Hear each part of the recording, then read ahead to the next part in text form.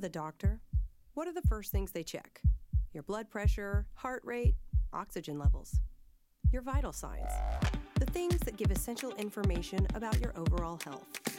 Like the dashboard on your car, if one of these is going off, you know it's time to check in and see what's going on. What if our whole self had a dashboard? What if we had a way to check in on how our overall health is? What if we could check vital signs for our relationships, our mental health, even our souls? What are your vital signs saying? What's up, Table family? You guys doing well tonight? Man, I am loving getting to be one of your pastors. In fact, one of the things I look forward to most every week is being with you guys on Tuesday nights. I can't stop talking about what God's doing here. In fact, earlier today, I was grabbing lunch at our cafe over here, and I met this girl that was working at the cafe, and I just threw it out. I was like, hey, how old are you? It sounds like I'm like in the dating scene again, if I'm honest. I said, hey, how old are you? And she just goes, 22. I said, hey, do you know about the table on Tuesday nights? And this is about the third person this week that I talked to about it. And she goes, I don't know anything about it. So I told her about, hey, we've got this amazing group of people that gather every Tuesday night. And when I talk about it, I'm talking about you.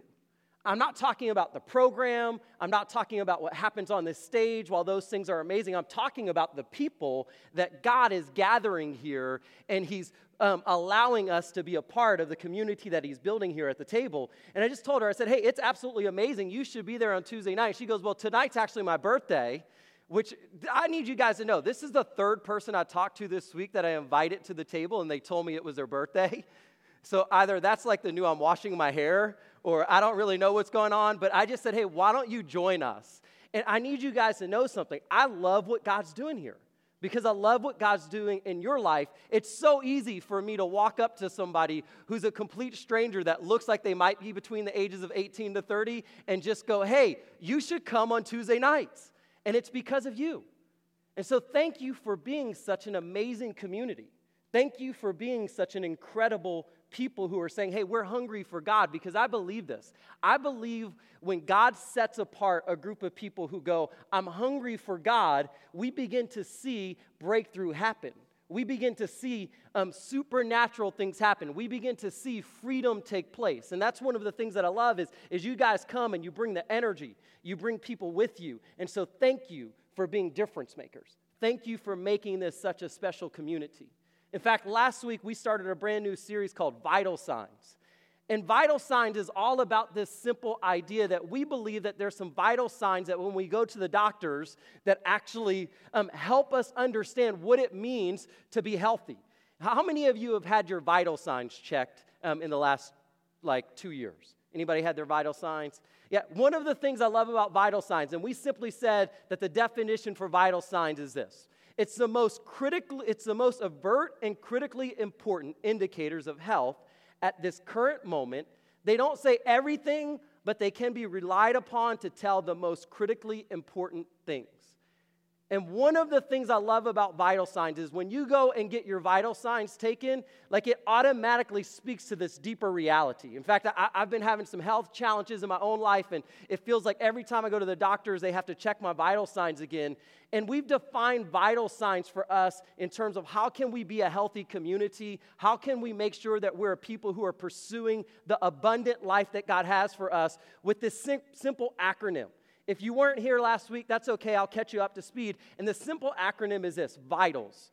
And it stands for vitality. And last week, Tyler did an amazing job talking about what does it mean for us to be spiritually filled with this vitality. What does it look like for us to grow in our spiritual formation, for us to live the abundant life, for us to not settle for average, but for us to flourish? Tonight, we're talking about integration. Specifically, what does it mean to be integrated emotionally?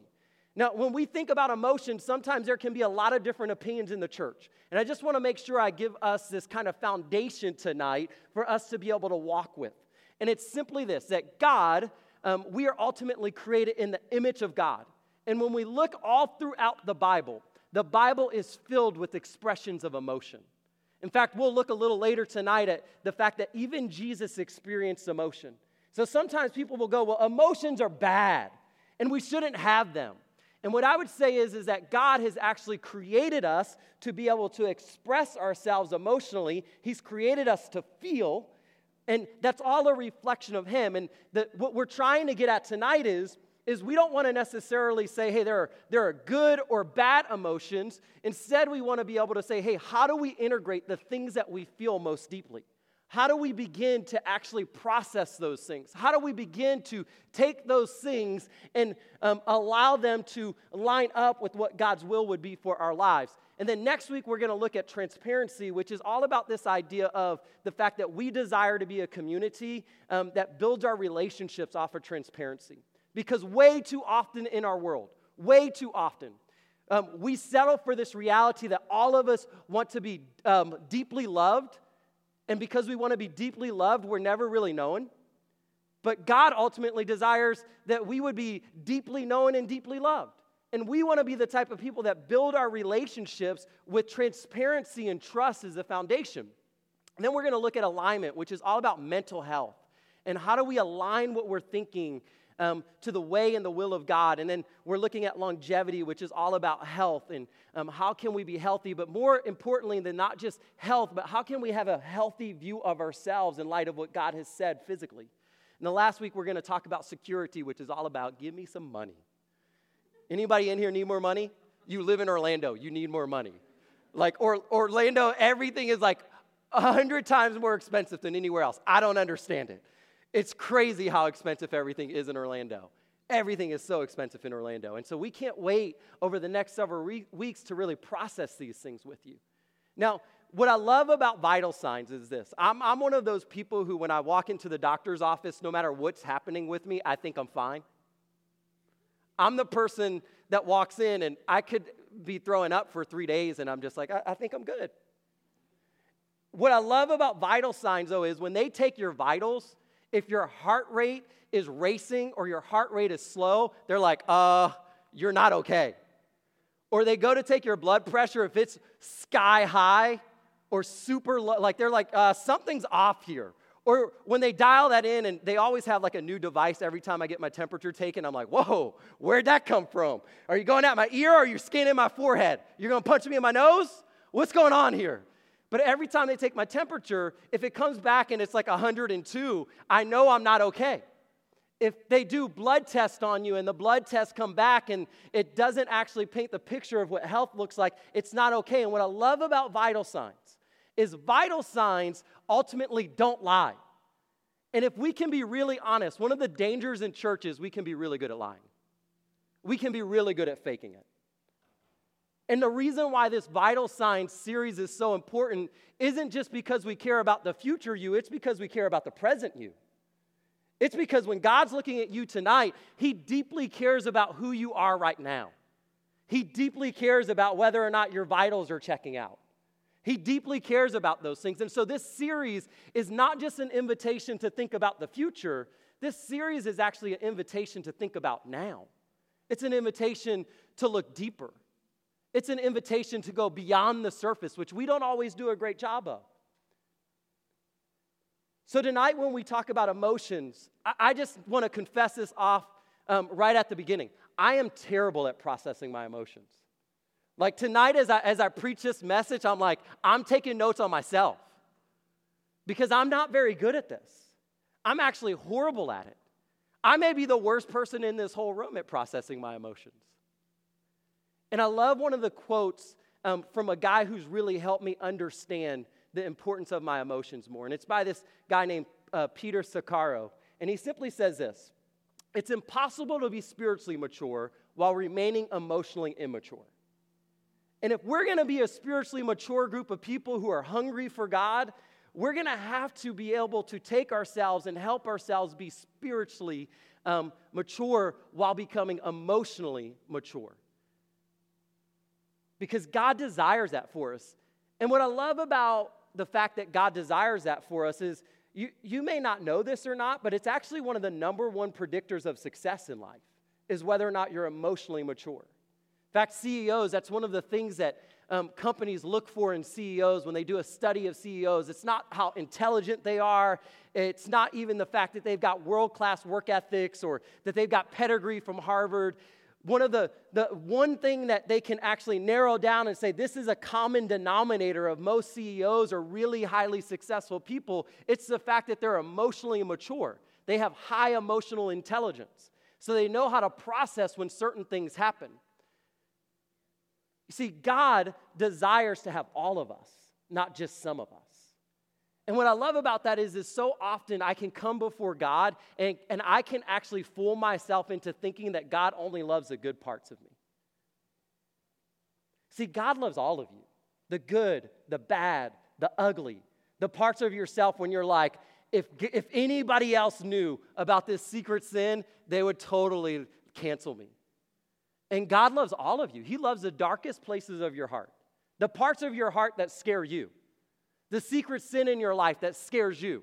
God loves all of you. He doesn't love some of you. And because God loves all of us, we can all take off the mask. If we're going to become emotionally integrated, we have to be willing to say, I'm not going to wear this mask anymore that just goes, I'm good, I'm fine, I'm okay, I got it all together. Nothing really bothers me.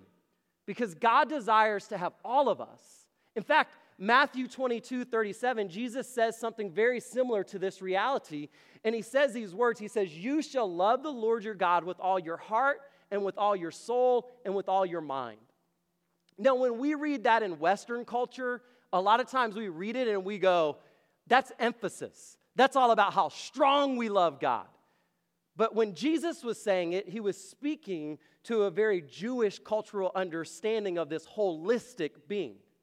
So when Jesus was saying it, he was actually saying he wants all of you. The good, the bad, the ugly.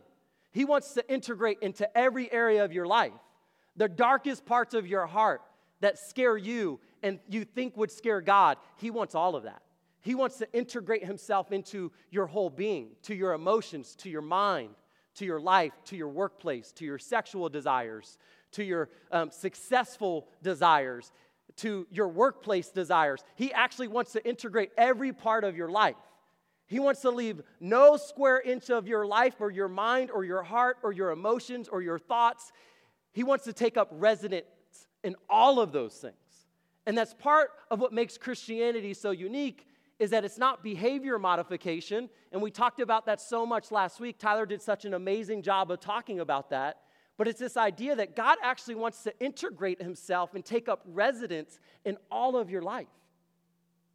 And so when we think about this idea of mind, body, soul, and Jesus was talking about it, he wasn't talking about emphasis. He was talking about actual all of it, the whole. And he wants all of it. And so when we talk about this idea of emotional integration, we're simply saying this: to be emotionally integrated is to be aware of your emotions, name them, process them with God, self, and others. To be aware of your emotions, name them, and process them with God, self, and others. Now, I shared with you that I am like the worst at this. Part of the reason why I'm one of the worst at this is because of my family of origin. And so a lot of times if you go to a counselor, which I highly recommend that everybody at some point go to a counselor, it's no different than finding a personal trainer. They just help you process things. Sometimes in our society, in our culture, counselors have negative stigmas, but I'm like, why would I not want somebody to help me be healthy in one of the most important areas of my life? And so one of the things that I process with my counselor is this fact that my family of origin ultimately begin to really dictate the way that I process my emotions. And we see this a lot in our society that, my family processed their emotions in a way that I would actually, at the time, I was always like, man, that's like the most unhealthy way. They were like people who walked around with a bullhorn everywhere they went. And they would be like, aisle 7 at the grocery store. If you're on this aisle, I need you to know about what's going on in my life. This week, my aunt didn't invite me to her son's birthday party. Will you help me out? I am devastated. I'm telling you, my family put every emotional thing, it was like this emotional outburst. And everything that was happening in their life, everybody knew about it all the time. Every emotion that they were processing, they weren't processing it, they were publishing it. Everybody, everywhere, in every scenario, in every circumstance, knew what was happening. If somebody broke their heart, probably the whole city knew. They would just process and publish their emotions out in the open for everybody to see in a dramatic fashion. And while I'm watching that, I was like, I don't know about this. These people are crazy. Anybody ever thought that about your family? This is a safe space. We're not putting this anywhere. Like, these people are crazy. Like, what is wrong with everybody here? I mean, just always these emotional outbursts that lasted like 3 or 4 weeks. And I'm going, oh my gosh, what's wrong with these people? Now, at the same time, I also had some family.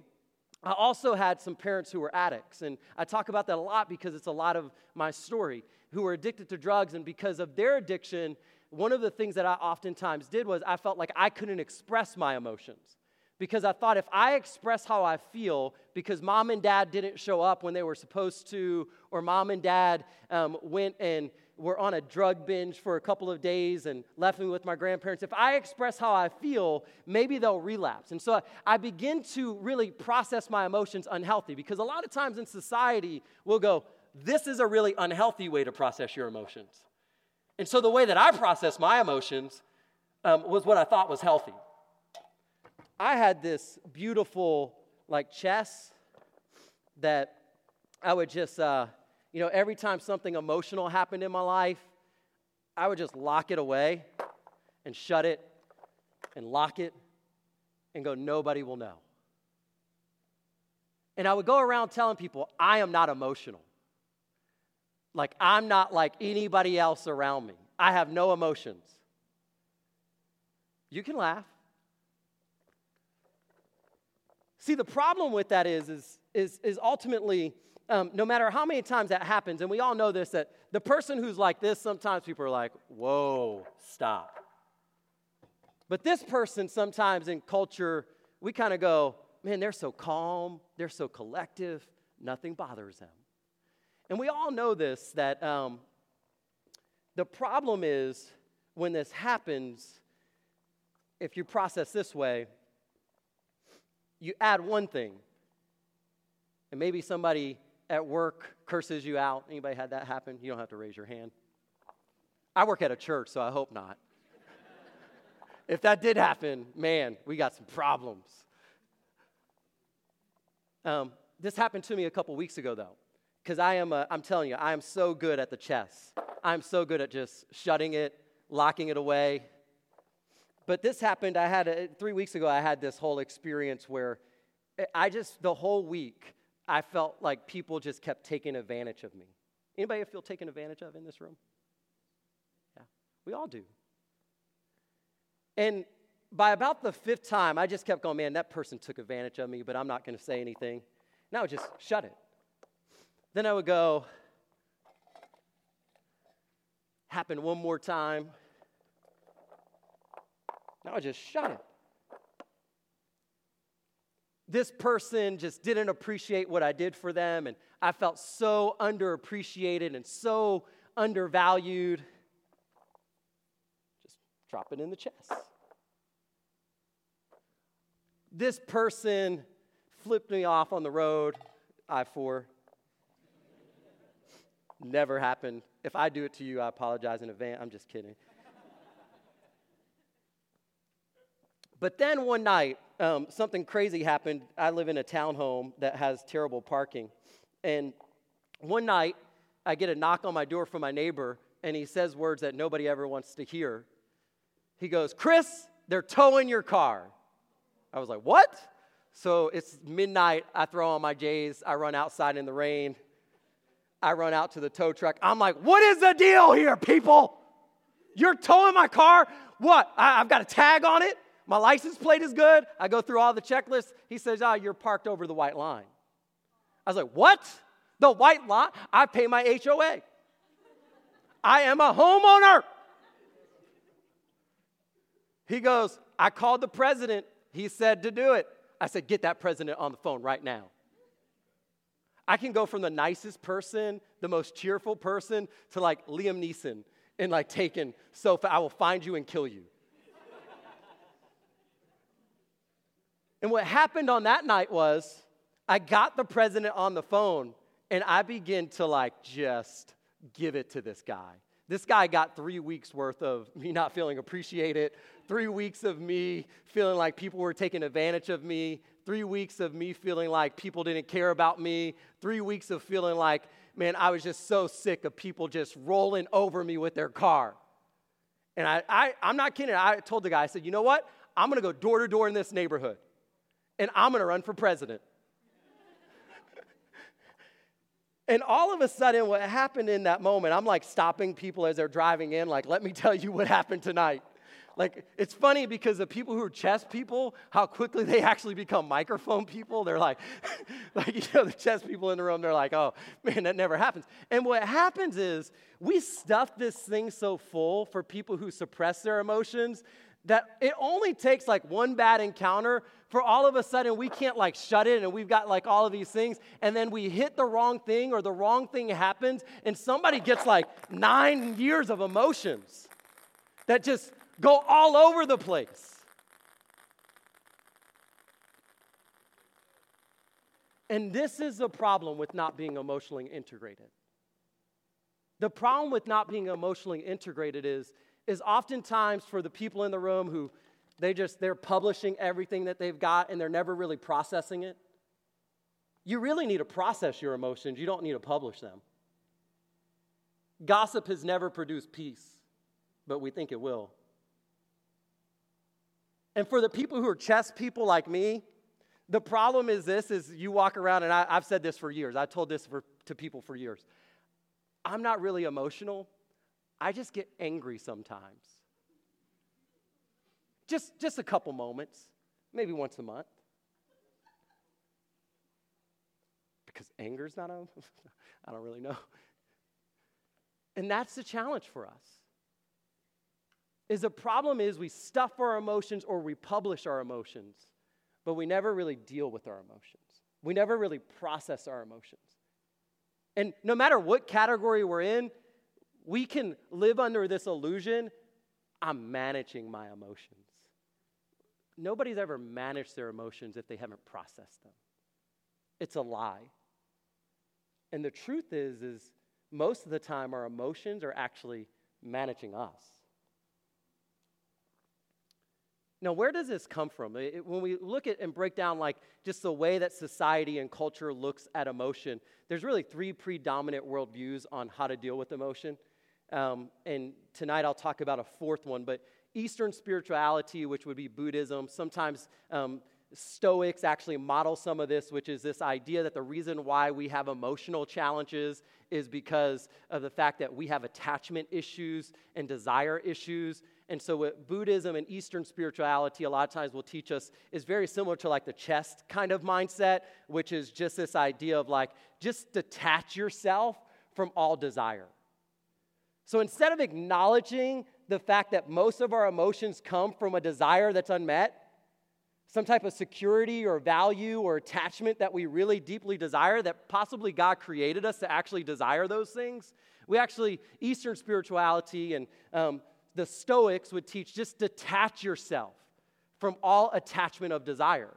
So ignore the fact that you have desire. In fact, in Stoic culture, they would actually teach the first initial response emotionally is just a reflex, and what you do with that afterwards is really whether or not you have emotion. And so just you have that reflex, and so that outburst would be a reflex, but just kind of bury the rest of it. Western spirituality, which is something that most of us who grew up in the church or have been around the church actually probably subscribe to some degree, which just teaches this idea of hey, Jesus has rose from the grave and you have overcome. So whatever you're walking through, it's going to be okay. And I want to say something to that. There is some truth to that. But the problem with that is oftentimes is it produces a fake it till you make it mindset. In fact, some people have said that. Maybe you've been told that. Fake it till you make it. And the challenge with that is we don't actually see that in the Bible. We actually see people in Scripture, including Jesus himself, lean into his emotions. So Western spirituality teaches this idea of the grave is empty, and everything will be fine because we are overcomers. And I think there's enough space in Christianity for us to hold the tension well of, yes, I have victory because of what Christ has done for me, and I know I have this eternal hope. And at the same time, I can be filled with sorrow, and I can be filled with frustration, and I can be filled with anger. And what I do with those things in that moment is so important. And then the secular mindset would actually teach us this idea of, hey, the world is broken. There will be pain and suffering. You can't do anything about it. Tough luck. So the only way to deal with your emotions is to numb them. Now, I've got to be honest. I actually do this a lot. And as I begin to take an inventory of all of these things in my own life, as I prepared for this message, I'm like, I actually try to numb my emotions a lot. I tell people this all the time. I love television shows that are more stressful than my life. People go, hey, you watch The Office, you watch Friends. I'm like, nope. I'm like watching Mobland. I want people to die in my TV. I want blood to be shed and people to be in fear for their life. Why? Because I do watch all the Walking Dead. Don't even get at me up here. So the more post-apocalyptic, the better for me, okay? If it's an apocalyptic show, I've watched it, okay? Because I like my television to be stressful. I love to binge watch those things because it actually numbs me to the reality of my own life. It numbs me to some of the stresses in my own life. We do this through Netflix and binge watching. We do this through chasing success and money. Some of the highest performers in the workplace are actually some of the most unhealthy emotional people because they just dive into their work. In fact, my dad passed away several years ago, and I always was so proud of this. I actually flew to New Orleans after his death, preached his funeral, and then went on a mission trip 2 days later. Led the mission trip, which is not healthy. I don't recommend that for anybody, but I dove into those things. It was so easy for me. I was like, I'll just dive into this. For others of us, it's sex or pornography. If you really trace back most pornography addiction, it actually happens because of some childhood trauma that has actually never been addressed because we have emotions with that, and instead of actually dealing with the emotions and processing them, we just turn to something to numb them. It has a little bit to do with lust, but if you dig deeper and go beneath the surface, it has something to do with something else. Sometimes even gossip is that. Gossip can be one of those things that we're so addicted to because if we could just talk about everybody else's problems all the time, we don't ever actually have to look at our own. That person sucks much more than I do. Their life is way worse than me. And that's one of the challenges with not processing our emotions. Now, here's one of the big challenges with all of that is emotion should indicate, not dictate. And the challenge for so many of us, because we've never actually processed our emotions, is that emotions tend to dictate our lives.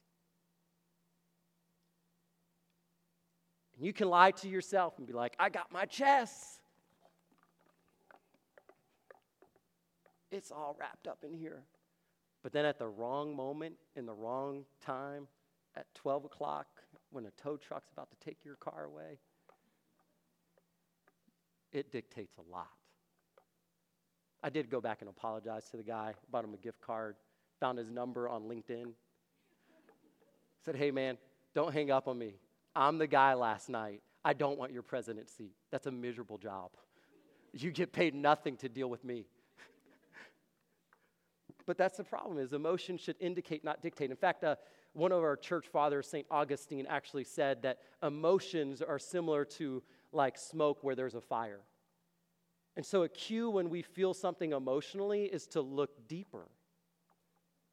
To not just respond to the emotion, but go, what's actually causing me to feel this? In that moment, what was causing me to feel that was I felt so taken advantage of. I felt like I did everything right, and you were going to tow me because my car was a half inch over a white line. See, Augustine says that where there's smoke, there's fire, and our emotions tell us to look deeper, Sometimes our emotions can help us navigate, but sometimes our emotions lie. And we have to look deeper. Emotions should indicate, not dictate.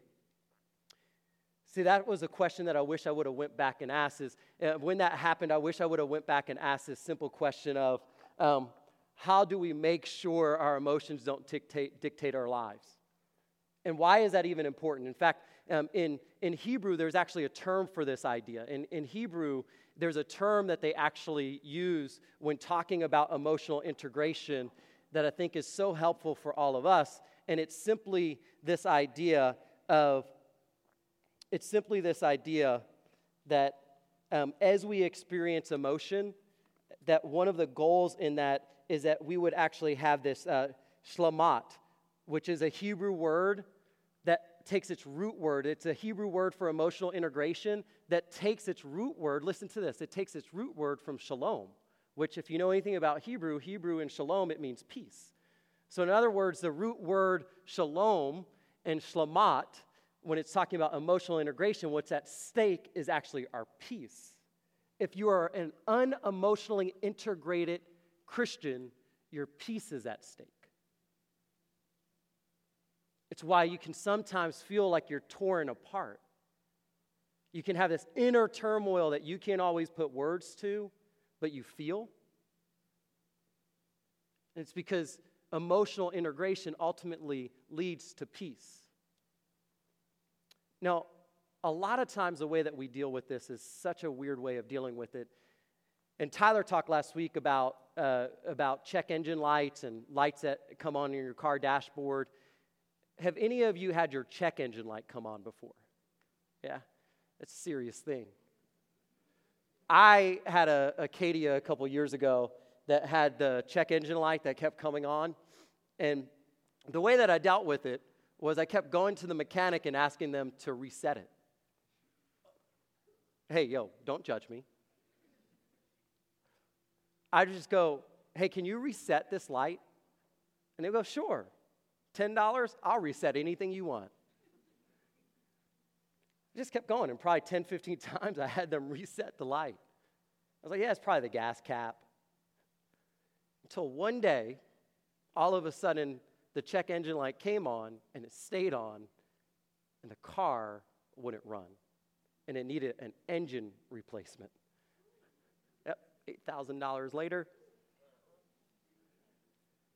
Learned a valuable lesson there. Sometimes, and I think this is true for us emotionally, sometimes we want to deal with our emotions by simply resetting. So we think the solution is reset. Oh, I'll change my church. Because, the emotional issues, it's all about my church. If I went to a different church, I wouldn't have these problems. I'll change my job. Because, that will deal with it. You know what? I don't like my school anymore. If I would change my school, sometimes your relationship, you're like, man, it's all him or her. And you're in like your 19th relationship and you're still like, I'll find the right one where I can be emotionally healthy and all will be good. All the way to marriage. Sometimes that's your friend groups. You're like, man, I got to get a new friend group. And sometimes it is your friend group, but if you're in your 19th friend group, I'm just saying, the math adds. I'll just change this or that or that. And we just want to reset. We think the reset is actually what's going to actually bring relief. See, we want relief, but relief comes through renewal, not a reset. Relief comes from a renewal, not a reset. Renewal in nature is transformational. In fact, one of the things Paul said in 2 Corinthians is he actually talks about this idea of all of these things on the outside are crazy and chaotic and I'm shipwrecked and I feel abandoned. And he said, but guess what? Outwardly, everything's going to crap. But inwardly, I'm being renewed day by day. See, Christianity teaches us that there's an inward renewal that can take place even in the midst when all the outward stuff is going crazy. If we're going to be renewed, much like Tyler talked about last week when it comes to being spiritually mature, if we're going to be integrated emotionally and that happens through renewal, the best place for us to look to how to deal with it is actually by looking at the life of Jesus. See, Jesus experienced 39 different emotions, 11 core categories for his emotions. Think about that. That's a lot of emotions. Jesus was emotional.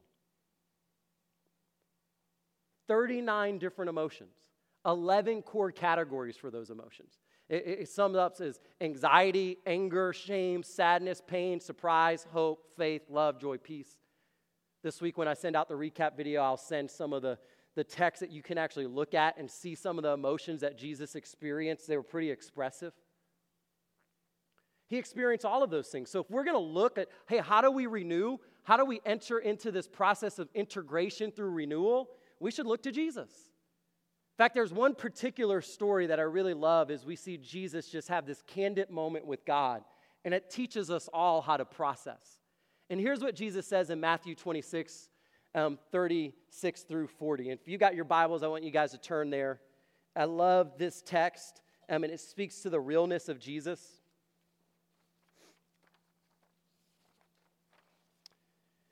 Matthew 26, 36 through 46, and it says, "Then Jesus went with them to a place called Gethsemane." And this is right before Jesus is about to be hung on the cross. He knows what's coming.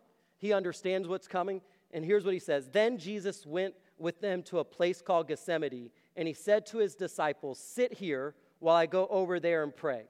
And talking with him, Peter and two sons of Zebedee, he began to be sorrowful and troubled." That's Jesus. "Then he said to them, 'My soul is very sorrowful.'"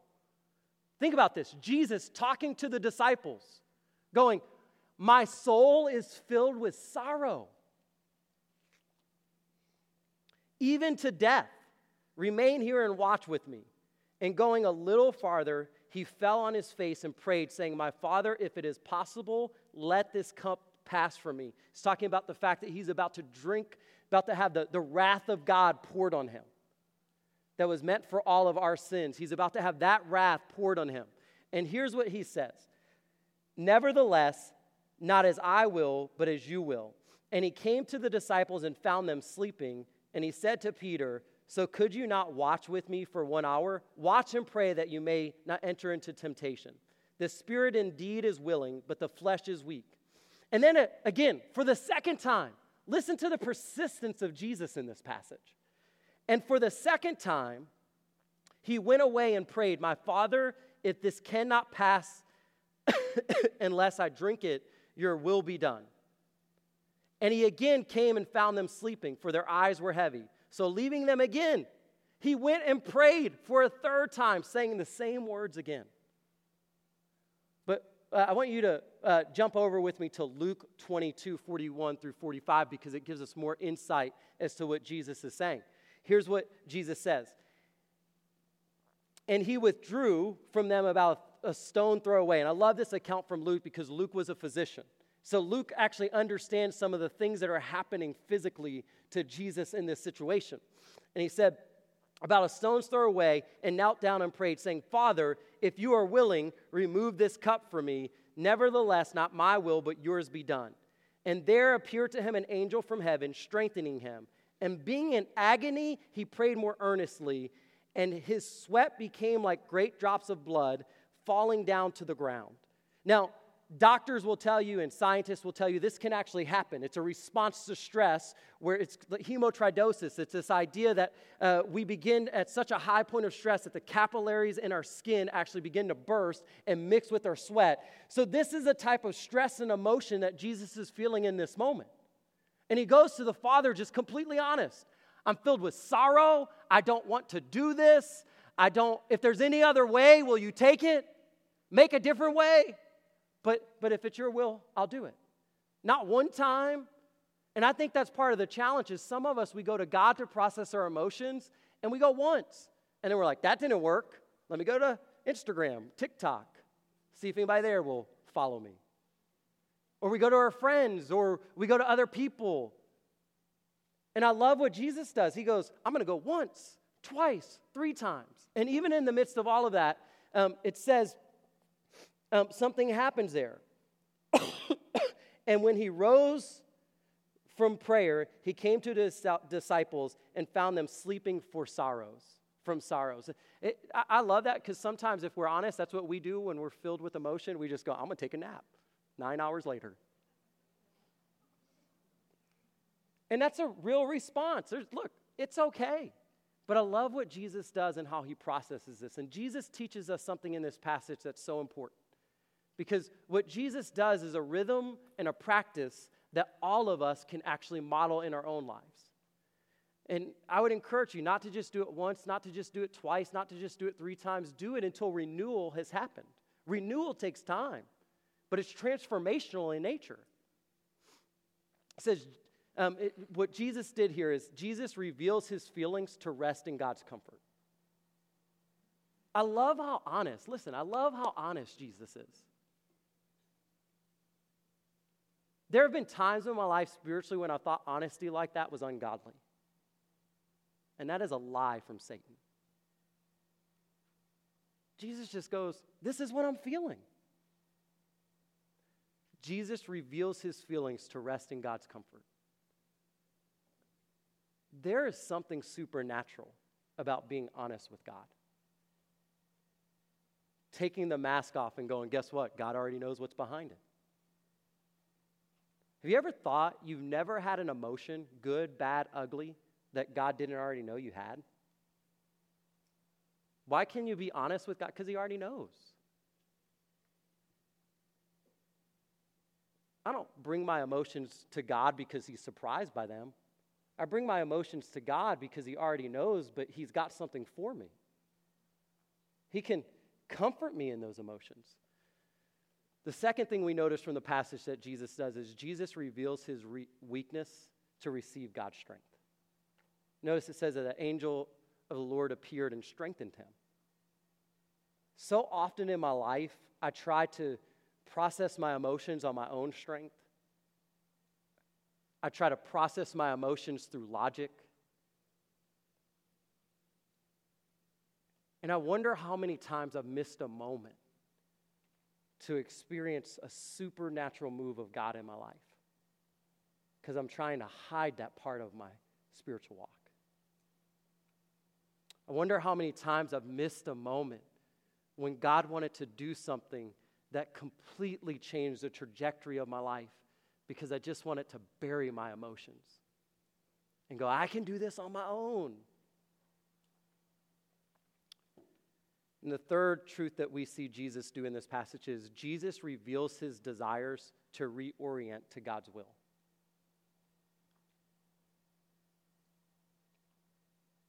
I think this is one of the hardest but most helpful things, is bringing your emotions to God in honesty. Because most of the time, our emotions are attached to an unmet desire. Listen, most of the time our emotions are attached to an unmet desire. I wanted to be accepted and people didn't accept me. I wanted to be loved and I didn't feel loved. I wanted security. And look, a lot of times those are not bad desires. Let's quit villainizing the fact that we've got some desires that God actually designed us to have. God designed you to feel secure. God designed you to feel loved and valued. God designed you to feel safe. He didn't design you not to have those feelings. So when the brokenness that's found in Genesis 3 violates those things in our lives, we need to quit villainizing the fact that we feel those things. Because God actually created you to feel them. He also knows that you live in a broken world, so you're not always going to experience those things from other people. You're not always going to experience those things from the church. You're not always going to experience those things. But you can receive those things from him. So we need to quit villainizing that. But what we can do in that moment, and this is where there's real power. And I think some of us, we're very comfortable giving God our emotions. Some of us, we aren't. Some of us, we believe that God can do something supernatural. But there is something powerful in going to God and going, God, I am so disappointed about this. God, I really wanted that job, or I really wanted that relationship, or I really wanted those people to like me, or I really wanted to receive that from my parents, or I really wish my family wasn't so messed up. It's okay to go to God and go, God, I am being real with you right now. But then to have this moment with God where you go, God, as painful as it might be, would you reorient my will to yours? And there is something powerful that happens in that. You know, as I begin to prepare for tonight, I was thinking about this idea of the fact that God is already waiting for us every moment that we've ever went to him. And I shared earlier about when my dad passed away and I went to preach his funeral and then lead a mission trip 2 days later because, you know, I'm a chest type of emotional processor, and that was my way of packing things away in the chest. And I had two friends that actually, as I was preparing for the funeral, two friends who actually drove down overnight. It was a quick funeral because most of the people my dad knew actually lived in New Orleans. He had been in ICU for a couple of days, and so we had a little bit of time to prepare, but then we had a really short turnaround for when the funeral would actually be. And as my dad had this, as I was preparing for my dad's funeral, I need you guys to know I did not process my emotions well.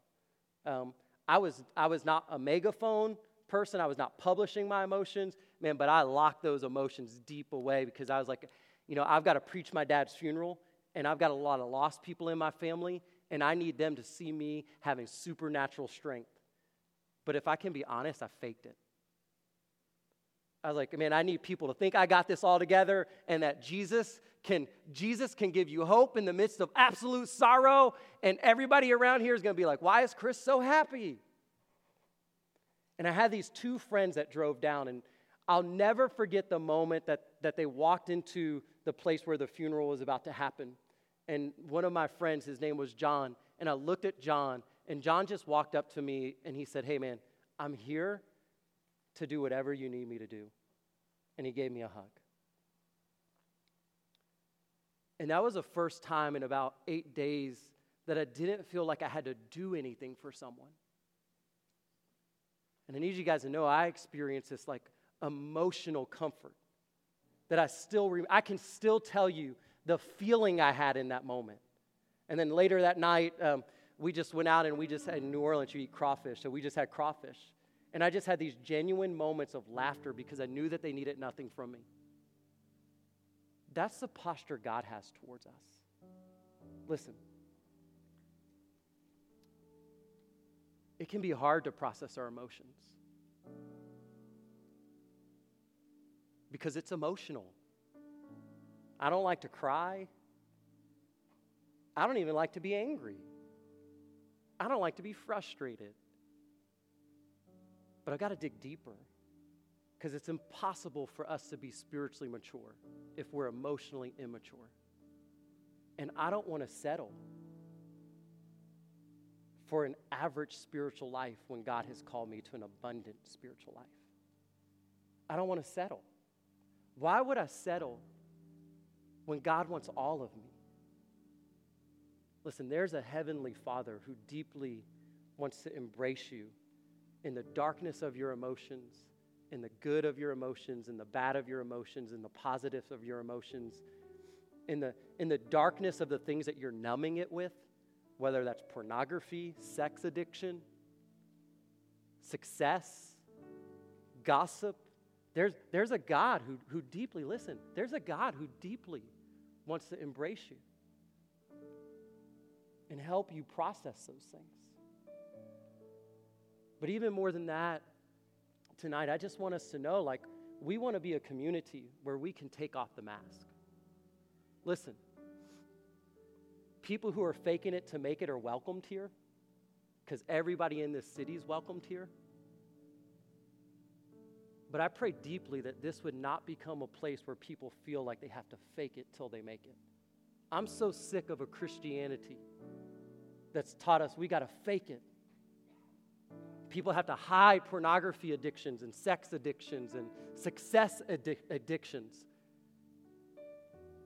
I'm so sick of a generation that feels like we can hide behind gossip.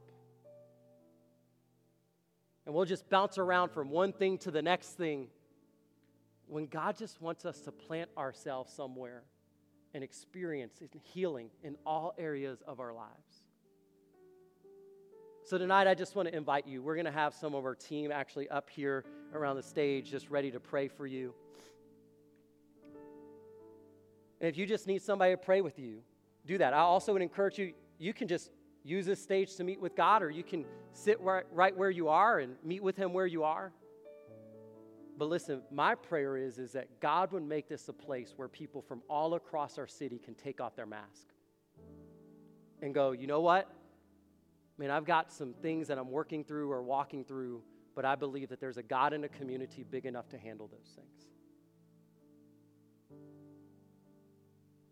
Tonight, as we worship and as we sing this song, would we remember the heart of our Father that desperately desires to hug us in our good, bad, ugly, indifferent darkness and help us process everything we are feeling. Right where you are, I just want you to bow your head, and before we sing, and I just want you to just reflect upon what God is saying to you.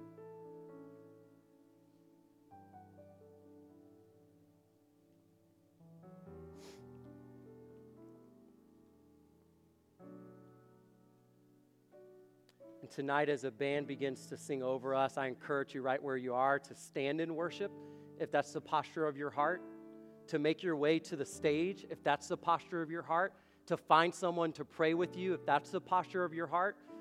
Listen, where the Spirit of the Lord is, there is freedom.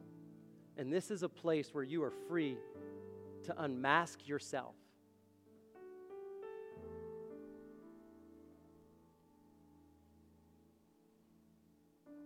Jesus, would you help us in this moment to process what you desire for us to process, to sing what you desire for us to sing, so we can become who you desire for us to become. It's in your precious and righteous name we pray, the name of Jesus. Amen.